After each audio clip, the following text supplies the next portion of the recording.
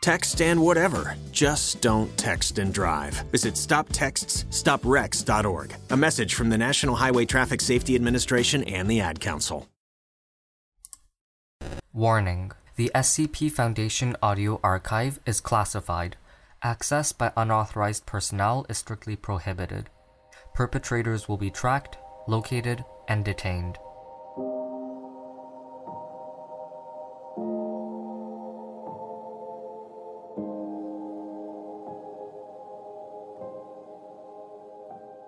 The Living Gun.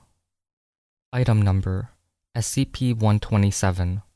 Object Class Safe. Special Containment Procedures. SCP-127 is considered no more dangerous than a normal firearm of its type. However, due to its extraordinary properties, it is to be held in Weapons Locker 7C when not in use, and suspended in water rich in calcium and protein. At this time, only the research team assigned to SCP-127 has clearance to access it. Description: SCP-127, upon first glance, appears to be a standard MP5K submachine gun. Tests have revealed that aside from the outer steel shell, the entirety of a firearm is organic and alive. The weapon's ammunition initially appeared to be human-like teeth. However, DNA testing of these bullets resulted in no match to any known species on Earth. SCP-127 features two settings, semi-automatic and fully automatic. An audible groan can be heard when switching between the two. Upon depleting the weapon's magazine, typically 60 shots, it takes between 3 to 5 days to regrow a new supply of ammunition. Attempts to remove the magazine have resulted in failure. It seems to be permanently attached to the weapon. SCP-127 does not seem capable of reproduction at this time. Scans have shown no apparent reproductive organs, and requires no sustenance beyond water, calcium, and protein. SCP-127 was originally located in the house of Mr. James. Mr. was found dead from a heart attack on the night of November 17, 1991. Coroner's reports state that Mr. died sometime in the morning of November 8th, but was not noticed missing until more than a week later.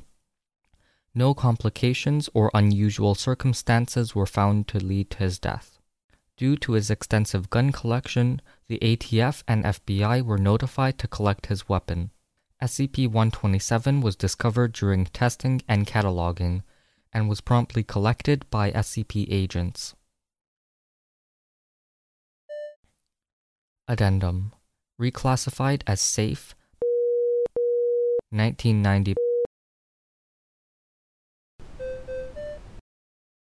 Thank you for listening. Intro music for this episode was from Punch Deck. You can find more at soundcloud.com/punch-deck. Rating, reviewing, or sharing always helps. You can join my Discord server, which I have linked in the description. Also feel free to check out my website. Level 2 patrons or higher get early and ad-free episodes. Thanks for listening, and I will see you in the next episode. Are you interested in helping to teach machines how real people speak? When creating voice systems, a large amount of voice data is needed. Oftentimes, large companies that have this information do not release it to the public. Mozilla's Common Voice is a project to help make voice recognition unbiased, open, and accessible to everyone. Donate your voice by reading short sentences or check the quality of other people's contributions. It's super simple and you don't even need a good microphone setup, perfect English, or anything like that. In fact, accents and any other languages you may speak will only improve recognition. Contribute your voice to #CommonVoice. Find out more at commonvoice.mozilla.org. That's Mozilla with 2 L's.